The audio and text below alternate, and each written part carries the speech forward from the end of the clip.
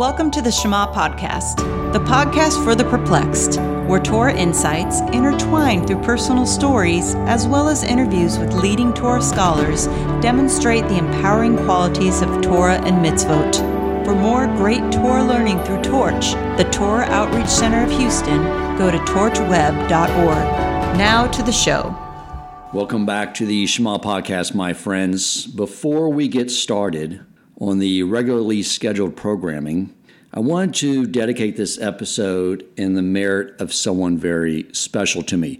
One of the mitzvos I've been really davening to have the merit to fulfill properly is to love your fellow Jew as yourself. Or I had come across an email that Chabad sent out breaking down the etymology of the Hebrew word for love. As the Hebrew language is the building blocks of creation, there's so much you can learn about what a word really means. And the word is spelled Aleph, Hey, Vet, Hey. But what the article pointed out was that within that word is Hey, Vet, which means to give. And that definitionally is what it means to love, which is so different than the world around us that tells us in Hollywood that what love is a feeling the other person brings to you, although that is taking, not giving. And what I'm starting to learn is that not only does the Almighty bring text in front of me, but He also brings people into my life that really demonstrate and know how to do that particular mitzvah that I am striving and working to do. And this particular individual, early on when I started doing this podcast, which was totally incognito, because at the same time I was launching this, I was talking with my colleagues at work about launching a podcast on behavioral finance. And when I was on the speaking gamut, I was mentioning it. And I was just thinking, like at that podcast episode I did early on with Rabbi Yokov Wolbe on debating futilely Rabbi Yokov Wolbe, I thought some of the people in there that may be from the Christian persuasion may have found offense with it. So I'd never mentioned my name, didn't put my name anywhere. And this gentleman found out who I was, reached out to me on LinkedIn, and shot me a word of encouragement. And we spoke, and he's always encouraged me, but it's more than that. What he does is, loving someone else is more than just they ask you for X and you give them X, but he is constantly just listening to the podcast and then finding out things he thinks I need.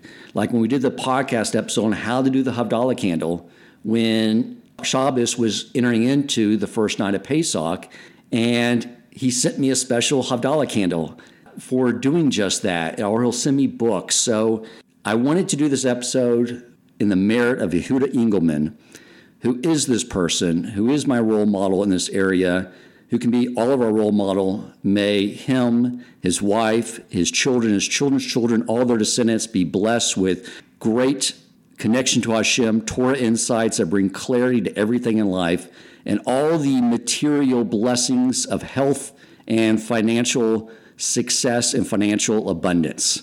Amen. I want to bring on another role model, Rabbi Bucsko, who is my role model of someone who has a dedication to learning, deep thought, going bold with whatever he does in the service of Hashem. We were just talking about his torchwood, which most people several years ago would have said, that's insane. No one's ever done that. But he said, I don't care. I'm doing it. And I love that about him. I find that very inspirational. And the last episode we did on this theme of getting together and having him be our coach on the upcoming month, I found was extremely helpful. I got a lot of good feedback that other people, you guys, thought was extremely helpful. So I think this idea that Hashem gave me, well, now I know it's from Hashem, because I know it's a good idea. When it's not a good idea, I know it's my idea. But I think this is going to be extremely beneficial to us.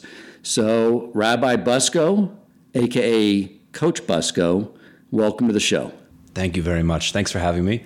I'm glad you find it valuable and other people find it valuable, because I do as well. These aren't my ideas. I'm channeling things that I've learned. And so when I repeat them, I also have to listen to them. So this is valuable for me, and I appreciate the opportunity. Thank you. Great. Yeah, to bring it to the forefront of our mind, even things we've learned in the past, is important. So Coach, you got your whole team here in the locker room with you, and they're eager for the pep talk for the upcoming month of Elul, the playbook, the strategy, so we can make a success of this upcoming month as well. Great. So a few words about the month of Elul. Before we get into what's practical, hopefully we can take some ideas that are insightful and that are more actionable. But you mentioned last time that you'd like to know some of the other interesting elements of the month and things that we know from Kabbalah. So just very quickly, we can go over some of those. Great. First of all, the month of Elul is associated with the Mazal, the constellation or the zodiac of Besula, which is the Virgin. It's rooted in earth, the earth element, which is cool. It's after the summer months, it's starting to cool down, not in Houston, of course, but it's a cold and calculating style of trait. It corresponds also to the trait of Yesod in the Sfirot, the Yesod, which is the sixth of the first seven of these building blocks of spirituality. When Yesod means foundation, and it's what takes everything that has previously been built and draws it forth, draws it down to where it will ultimately become manifest. The Yesod is represented also by the sixth letter, which is a Vav, which is a straight line that starts at the very top and brings things all the way down to the bottom. So this is the idea. We're going to be channeling a lot of the things that we've been building and making them real, bringing them down into the world of practicality and action, which is what this month is really going to be about. Not that other months aren't actionable, but this is really the time to step up. There's a gemstone that's related to every month, and this month is the diamond, which is, of course, the most valuable. And not coincidentally, of the 12 months, there are 12 tribes, and this month relates to the tribe of Zvulun, which is the merchant tribe. They were the ones who sailed out and did business and probably were in the diamond business. So this is it's a time that's auspicious, especially for business calculations and those kinds of things. So if you're in that area, this might be an auspicious time as well. All right, so perfect. So I want to just comment on that. First idea makes total sense. It's like since we left Sukkos, we've been out there building these different things for ourselves, working on these different characters, learning and growing. And now this month, before we go back into the period of Rosh Hashanah, we take all that and we use it to structure a new foundation for the upcoming year. Is that the idea there? So yes, you're right. In terms of the structure of the yearly holidays, it starts really with Pesach. Pesach is the origin. And we build up from Pesach to Shavuos, that 50-day time period. And then in the middle here, we have this summer months, which really we spoke about last month, which really should be the pinnacle of spirituality and truth and manifest love. And we misappropriated that, and it turned into a time of destruction. And so now what we have a time period, what our sages refer to as the Sheva de Nechemta, the 7 weeks of consolation, which starts with Tisha B'Av, and then from 7 weeks from there until Rosh Hashanah. So we're in this process right now. So yes, we started with Pesach and we built all the way up to Shavuos. We had this massive climax of spirituality, and then we crashed it with Tisha B'Av. And now we're in the process of rebuilding that, this is a very normal, very human style. Well, now it is, at least after Adam has established that as part of our reality. But this is now a reality in our lives that we go through these ups and downs. And so we're in the process now of recovering from a crash. So we've built a lot, and now we are drawing it forth. And now we have this month of Elul, which is an incredible time period. In yeshiva, it was my favorite time. It was on fire. Now, here's the thing. It's only on fire if you're excited about changing. If you're not excited about changing, then it's just dread. Because here's this month where everyone's focused on, okay, here's your last chance to get yourself in order before you are judged or really defined as a person. Who are you? That's that snapshot. Rosh Hashanah. Maybe next month we'll talk about that a little bit. So here's your chance to fix yourself up. If you're not ready or willing to do any of the work, so it's just a month of anxiety. And that's no fun at all. This idea of the diamond, the Jews are like diamonds to Hashem. And because the perfection of a diamond, the flaws are much more easily visible. Sure. Yeah, there are a lot of, that's a great one.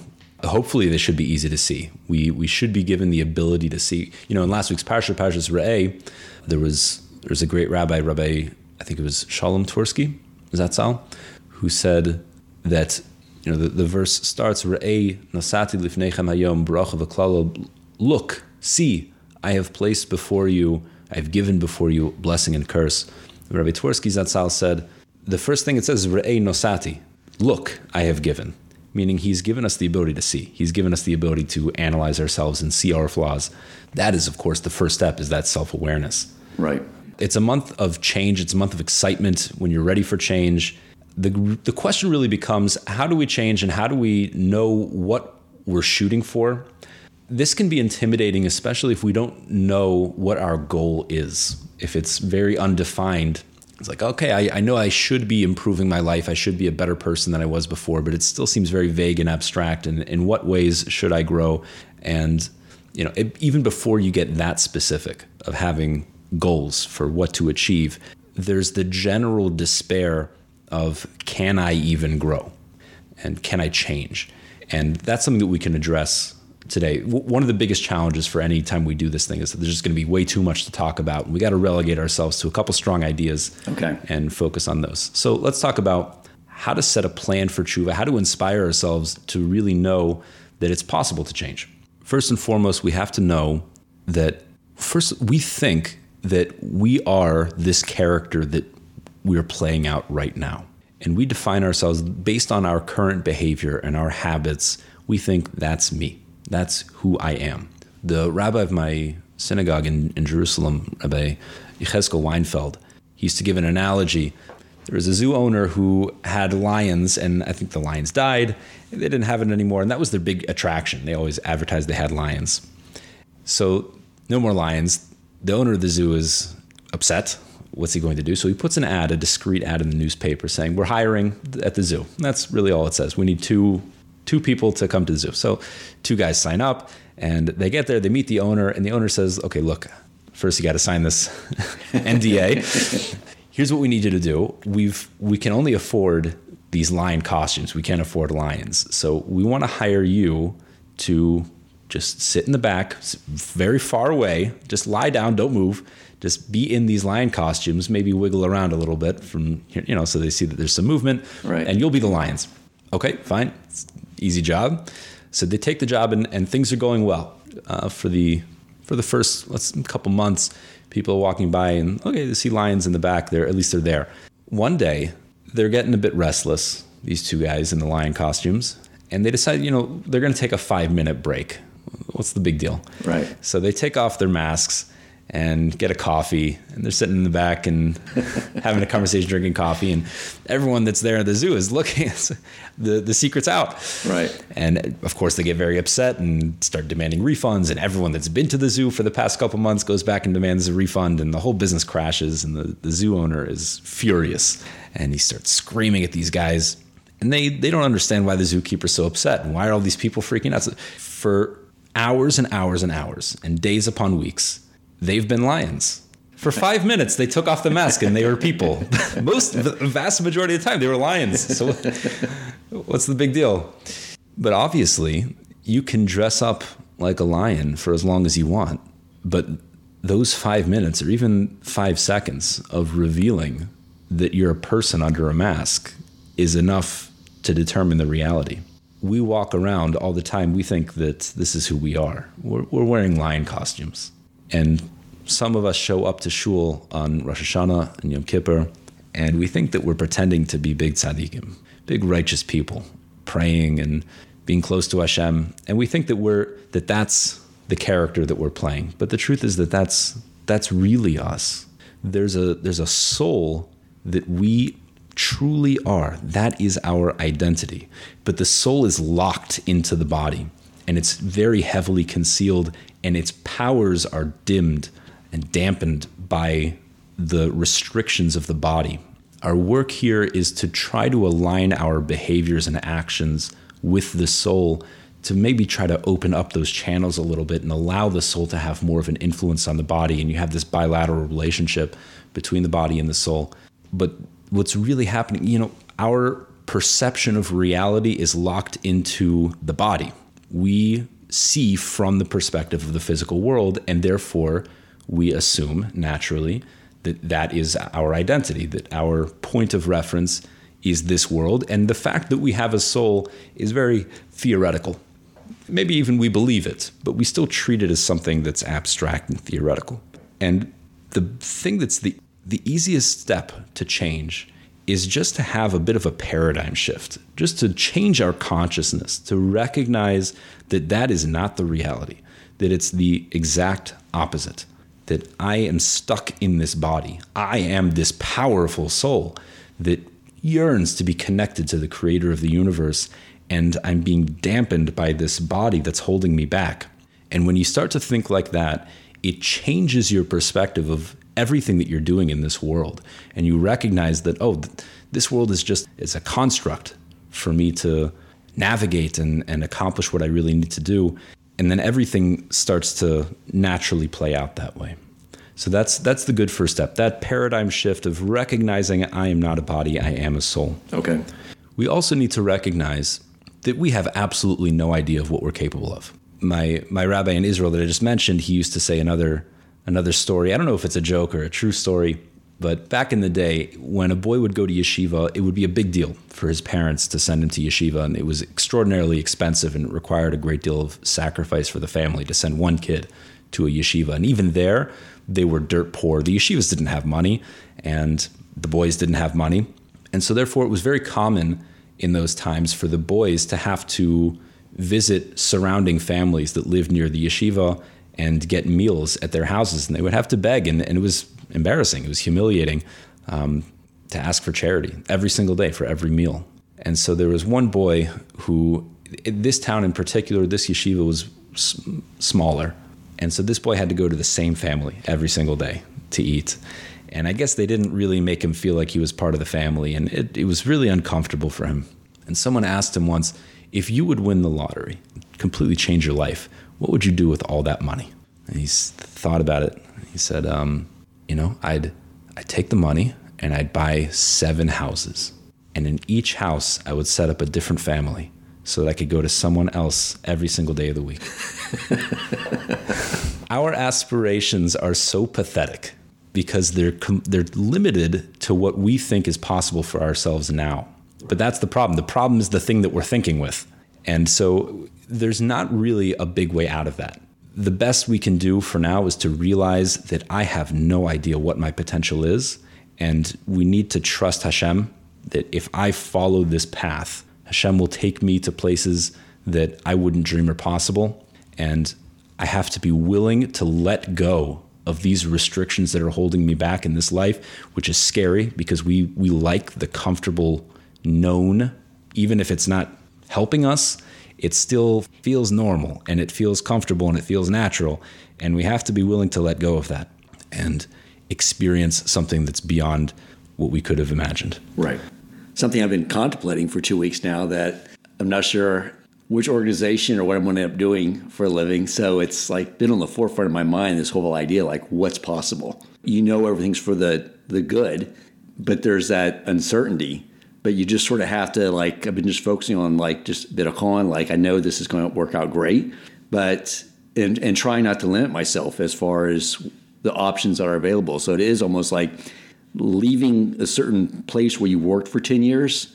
It is like taking off a lion suit and saying, okay, now not defining myself by just, what I've been doing for the last 10 years with a certain organization. Exactly. Yeah, right. Let God drive. Yeah, right. Exactly. We often limit ourselves far too much.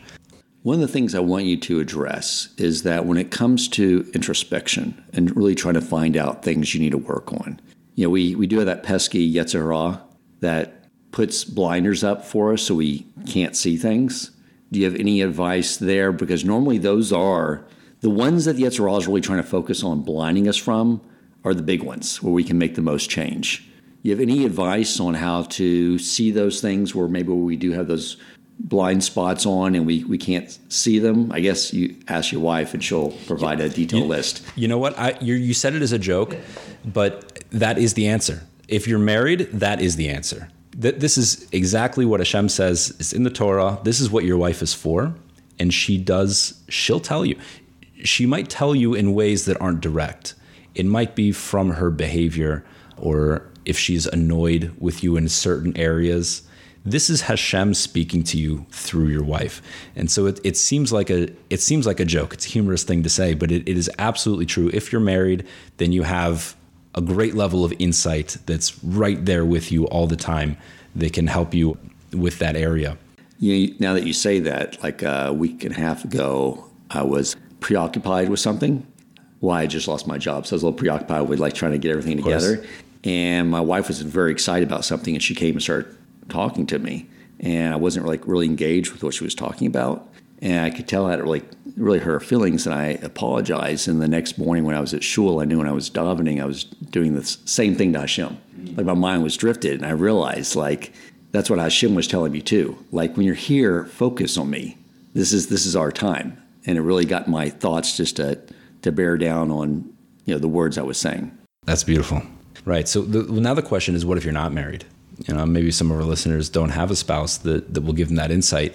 And the best thing to focus on in general is not the big things. It's not the big things you're going to tackle, because most likely the challenges that are going to be the biggest challenges in your life, you're going to have them forever.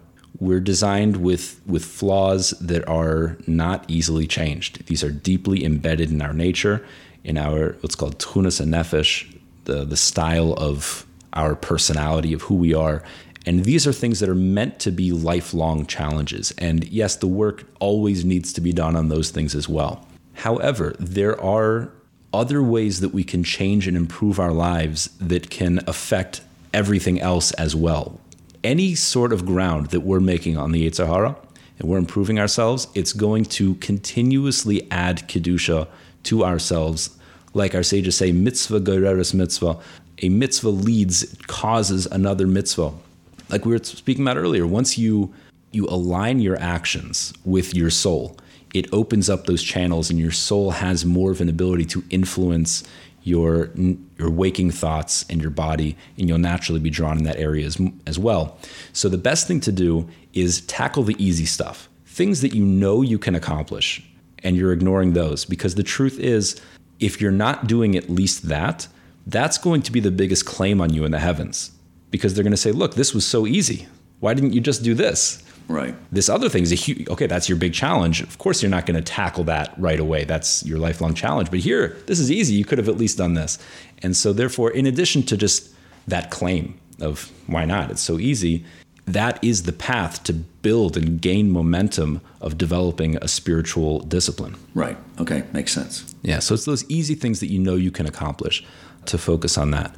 It also helps to be aware of the real impact that doing a mitzvah has, or the negative impact that doing an aveira, sin, has.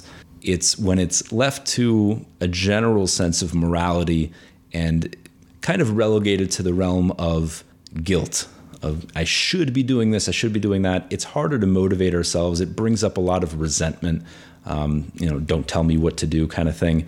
And for many people, it can be helpful to recognize that there is a direct impact from all of our actions. For example, in this last week's Parshas Re'eh, which, by the way, it's not a coincidence. Parshas Re'eh always comes out the week before Elul. It's always Shabbos and Varchim Elul. And the Shalah HaKadosh, the great sage, the Shalah, wrote that every single Parsha that comes out, if it comes out in a certain time of the week, if it comes out in a certain time of the year, it has a significance to that energy, and there's a lesson in that Parsha for that time of the year. So right toward the beginning of the Parsha, we have instructions that when we enter the land of Israel, we need to go in and eradicate all of the idolatry. And it's very specific. Destroy the altars, take down the temples, all these statues, break them down, burn the idolatrous trees. Very extensive list of how we need to eliminate all of these things.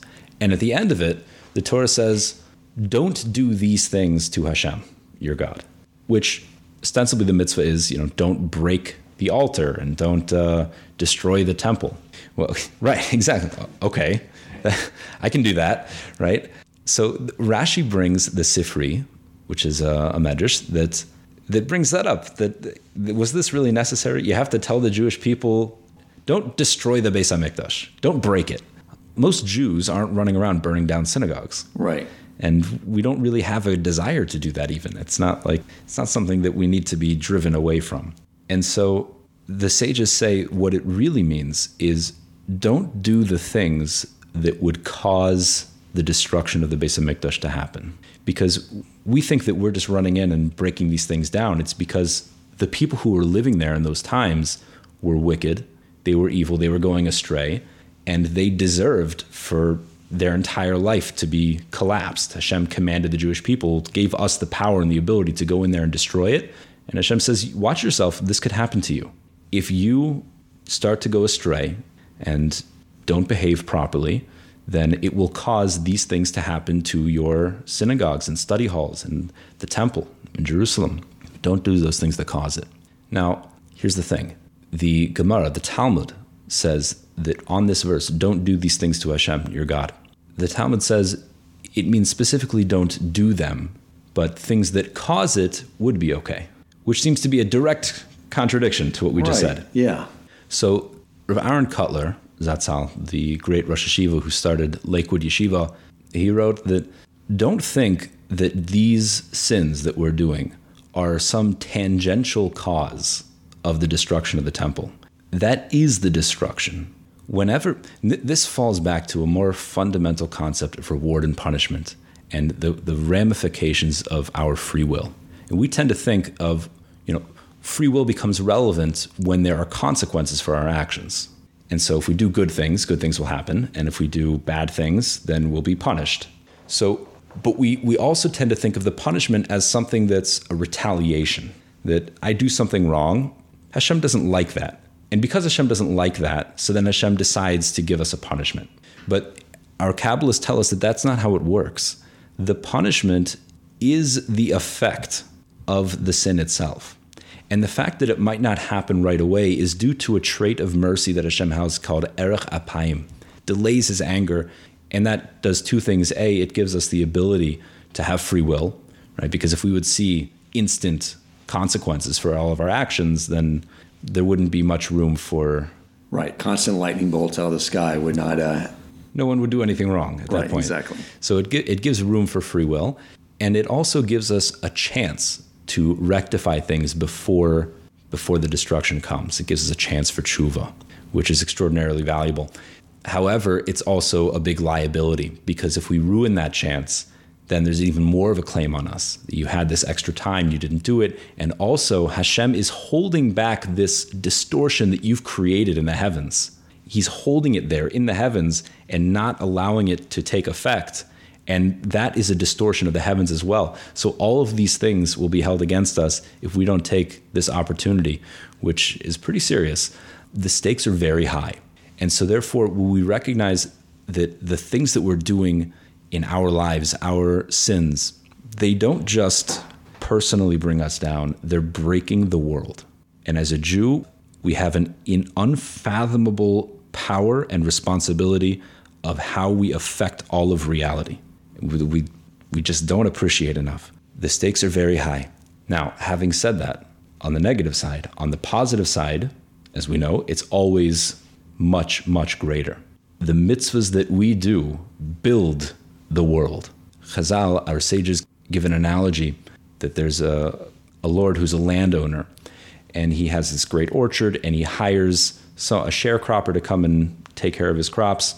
And as they're walking together, here you have this lord who's nobility, and he's walking together with this lowly employee, and the employee feels embarrassed to be walking with this aristocrat, and he's kind of holding back and behind him, and the lord tells this lowly sharecropper, he says, why are you ashamed and embarrassed? We're equals here. Okay, I planted this, but you did all the work. You raised the crops and you watered them and tended to them and guarded it, and this wouldn't be here without you. So we're equals here. Don't feel ashamed. Our sages say this. The same is with Hashem. In Gan Eden, Hashem will be, so to speak, walking with the righteous people, with the tzaddikim, and the tzaddikim will feel embarrassed to be in Hashem's presence. And Hashem says, why are you embarrassed? We're equals here. You have helped to create this. Okay, I planted it. I started this whole process, but you did the work. And you, with your actions, built Olam Haba, built the world to come. So when we recognize how powerful it is to do these mitzvahs, it gives us a little bit more of an inspiration to work harder. So also on the topic of free will, which is that is our tool. That is the only thing that we have, is our free will, because everything else has been built in. Our feelings and our emotional state and our natural talents and skills, all of these things were determined for us by God. Right. The only thing that's truly you, that's within your hands, with your power, is your integrity, your ability to enact your ethics. And that's what we really need to be focusing on. And that's what sometimes it's difficult to appreciate, that we really have that ability at all. You know, the prophet Yeshaya says, Yashiv Yazov Rasha Darko, V'ish Oven Machshavaisav. He says that the wicked person should abandon his path, and the man of sin should abandon his thoughts. V'yashav el Hashem v'yirachamehu, and return to Hashem, and He'll be merciful on you. Ve'el Elokeinu ki yarbe l'sleach, and to our God, because He's greatly forgiving. So great. I mean, that sounds like a very standard prophet thing to say. Right. Stop doing bad things, right, and return to Hashem. Yeah. But what really piques our interest is the next verse. And this is quite a common verse. The next verse is, Ki lo machshavosai machshavoseichem, v'lo darkeichem dorachai nu'um Hashem. Because my thoughts are not your thoughts, and your ways are not my ways, says Hashem. Which, if you understand it very simply in this context, it sounds like if you put it together, the wicked person should stop doing bad things, because that's not Hashem's ways. Because you're thinking in a bad way, and you're behaving in a bad way, and Hashem's ways are different than that. But the issue is that verse, that Hashem's thoughts are not our thoughts, and His ways are not our ways, the Rambam and many other commentators use this verse to illustrate a very fundamental philosophical concept, that it's not just that we behave incorrectly and Hashem's ways are holier. It's that we are fundamentally different than Hashem. It's not that I could be thinking Hashem's thoughts. We cannot be thinking Hashem's thoughts. Hashem's thoughts are inherently not like ours, and Hashem's ways are inherently not like ours, in the sense that, for example, there's a microphone in front of me. I know that because I can see it. In other words, the microphone is here, and therefore, because it's here, I know about it. I have sensory input, and my knowledge of the microphone is a result of the microphone's existence. But with Hashem, it's the opposite. The microphone is here because Hashem knows it's here. Right. And so there's a fundamental difference between the way we know things and the way we think about things and the way Hashem does. And we're constantly superimposing our conceptions of these things onto Hashem, which makes sense because that's the only way we can relate to Hashem, is through the tools that we have. But we have to understand this paradox, that even though we're meant to relate to Hashem, we have to know that Hashem is inherently unrelatable. And specifically in the following context that the Rambam brings out, a person might think, how is my free will ever relevant? If Hashem knows everything, that means Hashem knows what I'm going to do tomorrow or in 30 seconds from now. And so therefore, whether or not I choose to do this mitzvah or not do this mitzvah, or to do this aveira, it's essentially predestined, because if Hashem knows it already, that means it's built into reality before I've even made the decision. And how could I possibly be held accountable for that decision? And how could it possibly be me? Like we were saying earlier, this has all been pre-programmed, and I'm just in the driver's seat with this illusion that I have the free will, but really I'm just playing out this scene that Hashem has already written for me. That's what a person might think. Right, but it's like if someone could go back in time and observe something that happened in history, just because we know what the outcome is, because we're from the future, doesn't mean that that's taking away the free will of the people in the moment and the decisions they're making. Very good. That's a perfectly fine answer. And essentially what you're saying, it boils down to Hashem. It's not that Hashem looks into the future and knows what we're going to do. Hashem is outside of time. Hashem's knowledge is not like our knowledge. Hashem's thoughts are not like our thoughts. Hashem doesn't perceive things in the way we do, that there's a past, present, and future. From our perspective, veiled, built, tethered to a timeline, and our perception of reality is cut off. We can't see the future. We are stuck in this one snapshot in time. Hashem is not. And therefore, like you said, you could imagine that Hashem is an observer. Now, The truth is, it's not that simple either.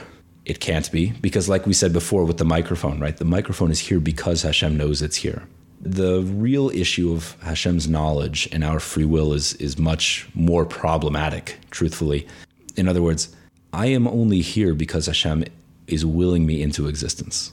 My every thought, my every particle in my body is the active will of God bringing me into existence. I cannot think or do or anything outside of what Hashem is willing me into existence at this moment. So how could I possibly do anything that defies his will if my very existence and everything that I'm capable of is a product of his will? So that's really the issue. I still don't see why that's an issue, though, because he is creating us in this very moment. But in each moment, though, he still gives us that free will choice on what we choose to think about, what we choose to say, and what we choose to do. But how could that be? I'll give you, here's an example. Imagine a boy in your mind. Okay, and this boy's sitting under a tree. He's eating an apple. And let's say you don't want the boy to eat from this other tree that you're imagining. Okay, so can that boy eat from that tree? Can he defy your will? No, that's the difference between my imagination and Hashem's. So why not? But why can't that boy eat from that tree? Because he doesn't have free will, the one I created in my mind. Why not? Because he's not independent of me. Are we independent of Hashem? This is the problem. We don't exist outside of Hashem. We are very similar, of course not the same, we're very similar to that boy because our entire existence is a product of Hashem's willing us into existence. That boy only exists as long as you are thinking about him. Yes, but that's why he didn't create us as one entity. He created us as two entities, a body going in one direction, and then a neshama wants to go in a different direction. That's why he didn't just create us as one being, right? That's the whole reason True, he created but everything within existence is a creation. Right, true. The body and the soul. Right. So it all falls into this one problem. Right. The Rambam addresses this, and he says the truth is to truly answer this question is completely beyond our comprehension. And it boils down to a matter of faith that Hashem says we have free will, we have the ability to do it.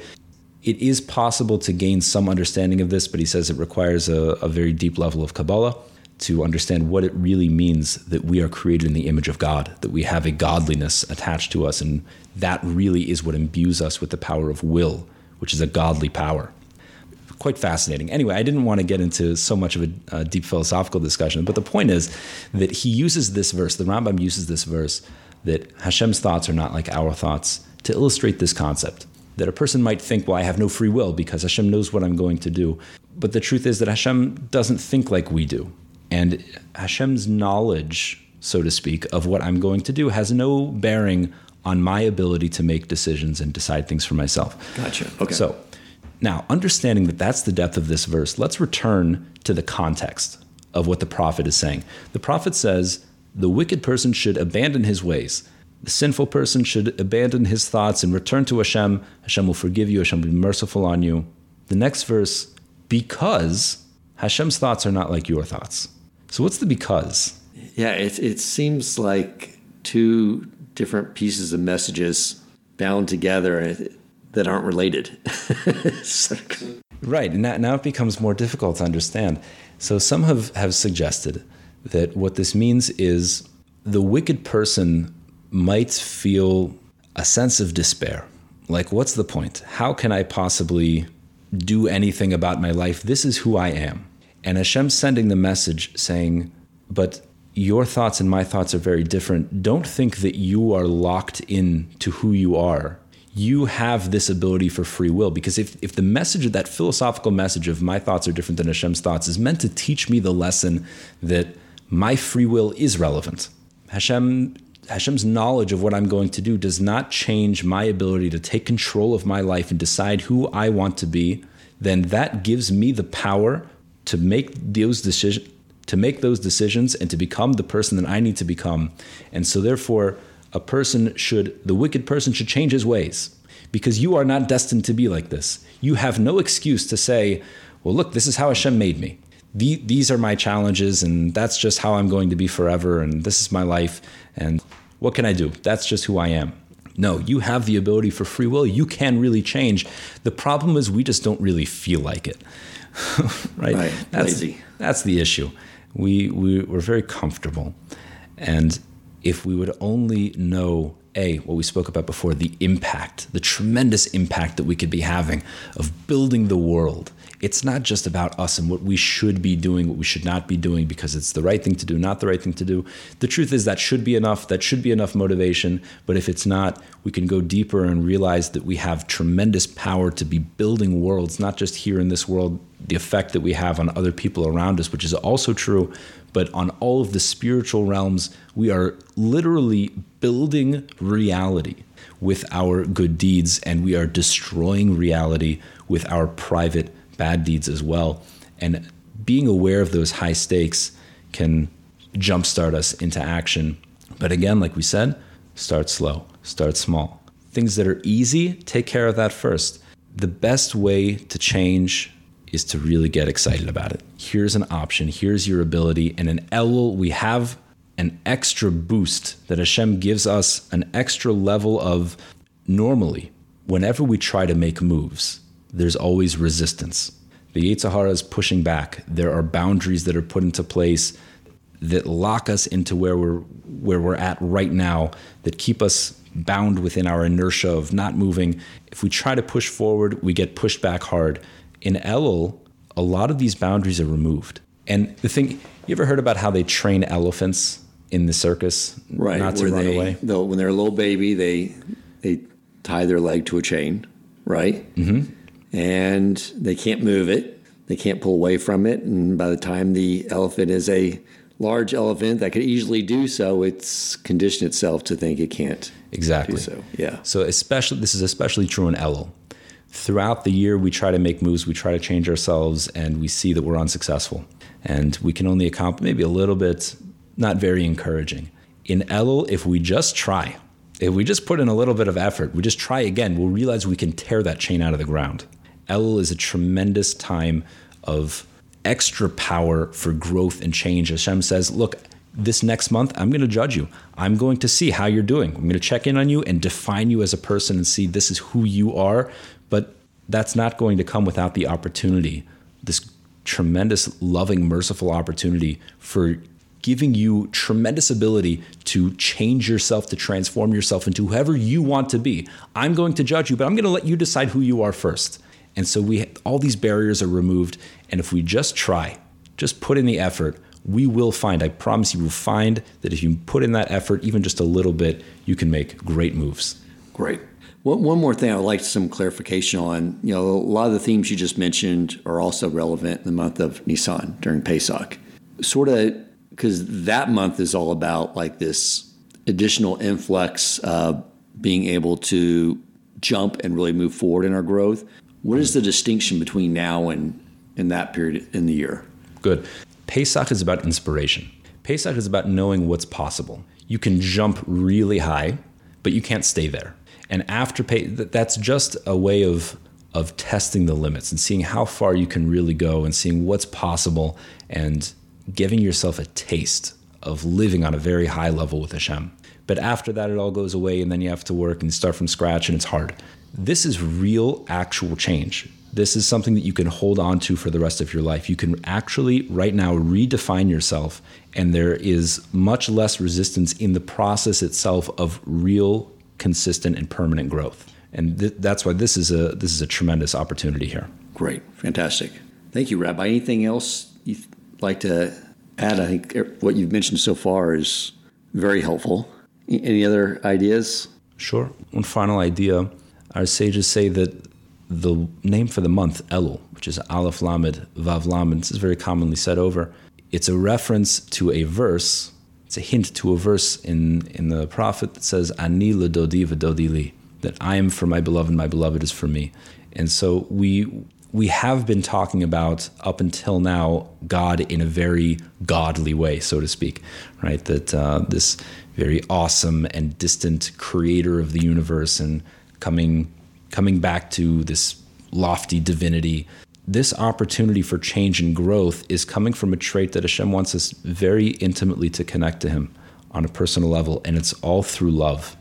And if we can inspire ourselves to love God and realize that Hashem loves us more than we could possibly understand, to the maximum.